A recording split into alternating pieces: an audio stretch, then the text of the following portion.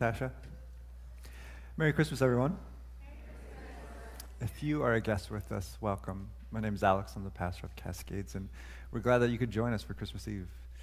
I was really impressed with the kids. Why don't we give the kids a round of applause just one more time?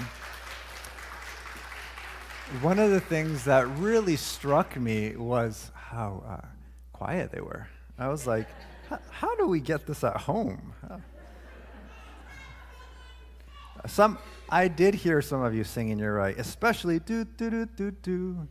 So I thought you guys did great. Thank you for practicing, each one of you. I know some of you listened to it in the car on the way here twice, and it's impressive. Well done. We're here because it's Christmas Eve. And one of the things that is worth asking, and at some point in our life we will probably ask, is what's such a big deal about Christmas? What makes it so important? That's the question that I had my kids and their cousins answer this week. Do you guys want to know what they said? Doesn't matter if you want to know, you're gonna hear it. So here's the script for one of their conversations. Joel says, "Why do you guys think Christmas is important?" Axel, "Because Jesus was born on this day." Luke, what about you? About Jesus being born? Joel says, "Anything else?" Luke says, "Nope." Axel says, "And the angels." Pretty close, right? That's pretty accurate. Here's another one. Lindsay says to them, my boys, "Why is Christmas so important?" Isaiah, "Because Jesus is born." "Why are we celebrating Christmas?" says Lindsay. Evan says, "Because God was born." Lindsay says, "Who was born?" Evan says, "Jesus." Lindsay says, "Why was he born?" Evan says, "Because it so helps us." Isaiah says, "To save our sins." See, what's really beautiful about children is that they have a way of cutting through the fluff.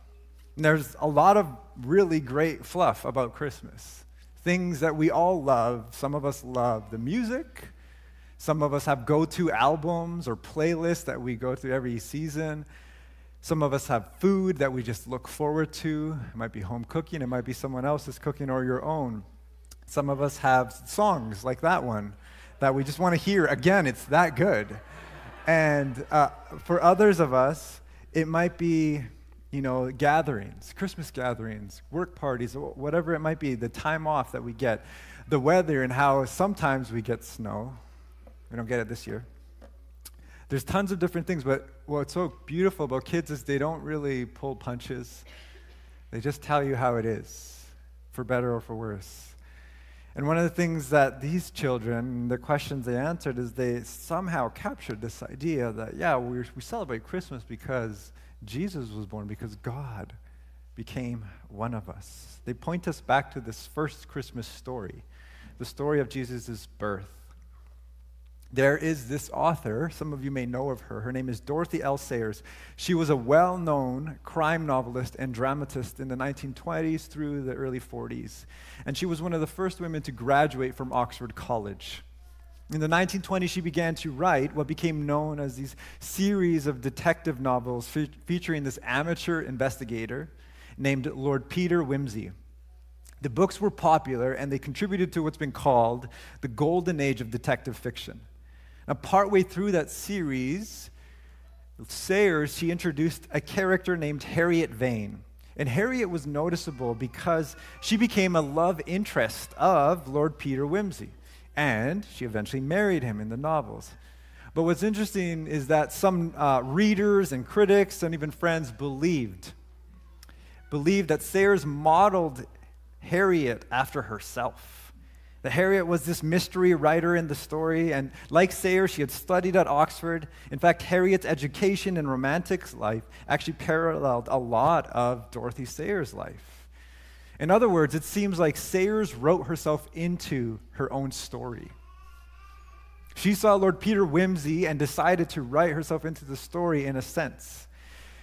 And I want to suggest, and it's been suggested by others, that this is what God does at Christmas. That God wrote himself into history through the birth of Jesus. That God writes himself into the story he has been writing since the foundation of the universe. And that the way God does this is by becoming human in Jesus Christ. Now, a few years later, in 1941, Sayers wrote a drama focused on the life of Jesus called The Man Born to Become King. Born to be King. And it was produced and broadcasted by the BBC.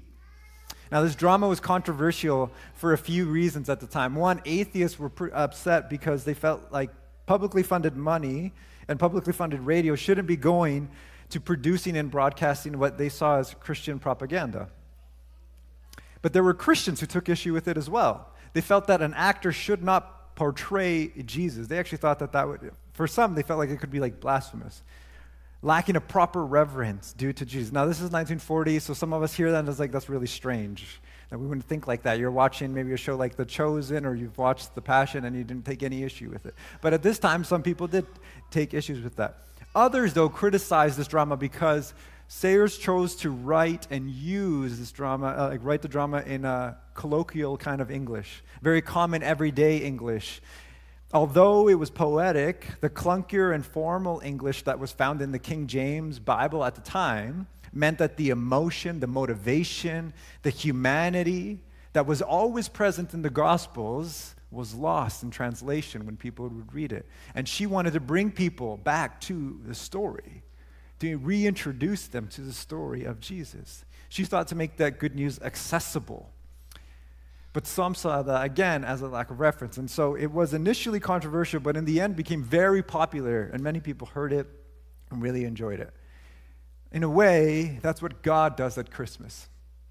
God makes himself accessible in the birth of Jesus. Jesus is literally God with skin on. Jesus reveals what God is like. Danielle Strickland, she says it like, God is always revealing who he is through the person of Jesus. It's the best way to know what he is like. You want to know what God is like? Look to the person of Jesus. And what do we learn in the person of Jesus? What do we learn in the birth of Jesus? That God wasn't content to actually stay on the sidelines of the story that he has been writing. God wrote himself into the story and entered in through Jesus. And that's what the gospel writer means when he tells us in his gospel that the Word became flesh and dwelt among us. The invisible God became visible. The infinite, immeasurable one became small on Christmas Day. The potter became clay. The artist painted himself into the painting. The defender of the weak became weak and dependent. The creator became creature. The author of life wrote himself into the story. What story? Well, it's the story of God and humanity, of divinity and humanity united. Humanity dwelling on earth not in brokenness, but in wholeness united to God. This has always been his plan. God the Father created the cosmos, and he created humanity as image bearers, his image bearers. They were meant to enjoy his love and reflect his love, to be filled with his life, to be filled with the knowledge of his purpose for them and his ways. And that's what image bearing is about, reflecting God, what God is like to the world. God wanted us to partner with him in bringing about his goodness, his truth, and beauty into the world. And at some point, humanity rejected this vision. And the one who'd created them for his own story, they rejected him and said, we want our own story. We want a story without reference to you, a story absent from you. And this absent from God and humanity found themselves enslaved to sin. And these patterns of brokenness and death, absent from God rather than reflecting God, more often than not, we end up reflecting brokenness and selfishness and emptiness. This great story is a story of God's commitment, though, to rescue and renew us through Jesus. And that's what he does at Christmas. That's part of why we rejoice, that God's become one of us and come to us and lives like us, perfectly loving the Father, though, and loving others the way we were intended. And he would die for us to set us free from our sin and to restore us to wholeness, to enable us to actually re-image him to the world. And that's why the angels say to the shepherds when they come, don't be afraid. I bring you good news of great joy for all people. Today a Savior's born. The Savior, Jesus, has come to set you and I free. He has come to bring us good news, to set us free from our defining illness as humans, sin. The Savior Jesus has come to reclaim us as people created for a purpose to image his love to the world. The Savior Jesus has come to heal our deep inflicted wounds and the wounds we've inflicted on others. He's come to heal this broken relationship with God, others, and ourselves. And that's the story of a Savior born for you and I. It's the story of a Savior who writes himself into the story. And what he does on the first Christmas is he writes these shepherds into the story. Shepherds were not popular in the first century. They weren't very, very well liked. People didn't want to be with them. They were outsiders. They didn't live up to the moral or religious standards of the day. If you wanted to make very little money, the least possible, then you would go into shepherding. They weren't always considered safe people to be around. They were very much on the low end of the social ladder. They weren't wealthy, they weren't popular, and they weren't welcome. And yet God welcomes them into the story. God welcomes them first into the story. I bring you good news that will cause great joy for all people. Today in the town of David, a Savior is born. He's the Messiah, the Lord, and you'll find him lying in a manger. God comes to them. They don't come to God. Where are the shepherds? They're not in a temple. They're not worshiping. They're out in a field tending to their sheep in the middle of the night. You don't have to be perfect. You don't have to be holy or blameless to know God, because God first comes to you. He already knows what you and I face. He knows our pain, failure, disappointment, grief, and he comes to us. That's the beauty of the good news of Jesus. It's news of what God has actually done for you and I. And following Jesus always starts like that. It always comes from this place of receiving unmerited favor, grace. Who are the shepherds? They're not people of power, of influence, or prestige. They are the first century version of the lowest people on the social ladder, and God comes to them first. See, the heart of the gospel, the heart of God, is that he always goes and has a heart for the lowly, the marginalized, the forgotten, the downtrodden. His heart is especially great for them. They're the first to receive the message, not the least. They're not the last. They're the first. And who are the shepherds? They're not proud people. They're humble people. They recognize their need for a Savior, which is why they run to go find the Messiah who's been born. They run to go find this good news that they've been told about. They're not too proud to think their lives are all together, that they're sinless. They don't play the comparison game. They run to find out where he is. God writes the shepherds into his story by pointing them to his son Jesus. And I want to suggest that this Christmas, that's part of God's desire for you and I. That he wants to write you into his story. That he wants you to see that through Jesus he actually has.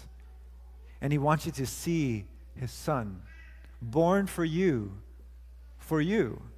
The shepherds hear this news and they say, let's go to Bethlehem and see this thing that has happened, which the Lord has told us about.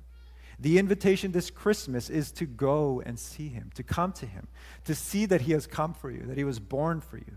So what is it that you need him to set you free from? Shame, sin, anger, bitterness, obsession over something? Go to him and ask him to set you free. Where have you failed to reflect his character to others? You need his love. Ask him for his love. Where are you needing healing from wounds in your life? Go to him and ask him to be the healer. See, we believe that Jesus is among his people, among us, that wherever his people are gathered, he is present among them, and he meets them. He's not far from us, but he has come. He is Emmanuel, God with us. And so what I want to do for a moment is give us a semblance of quiet, not quite quiet. You know why. We have some guests with us today.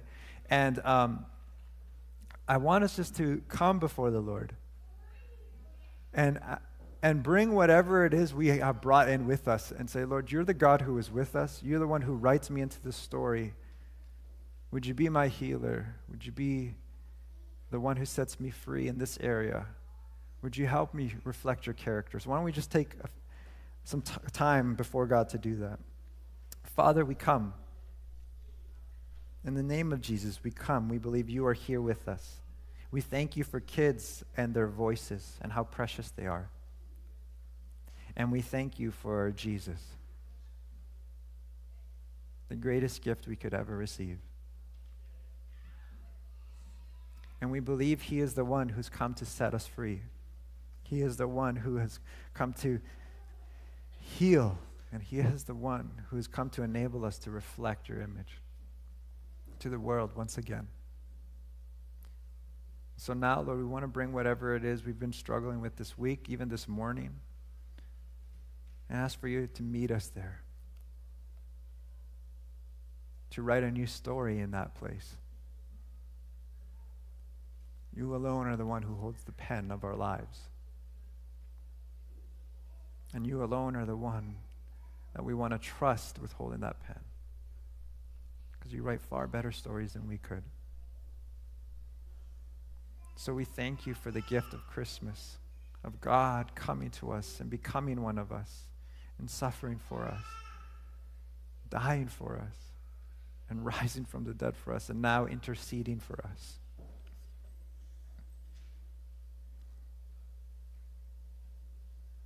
In his name we pray, amen.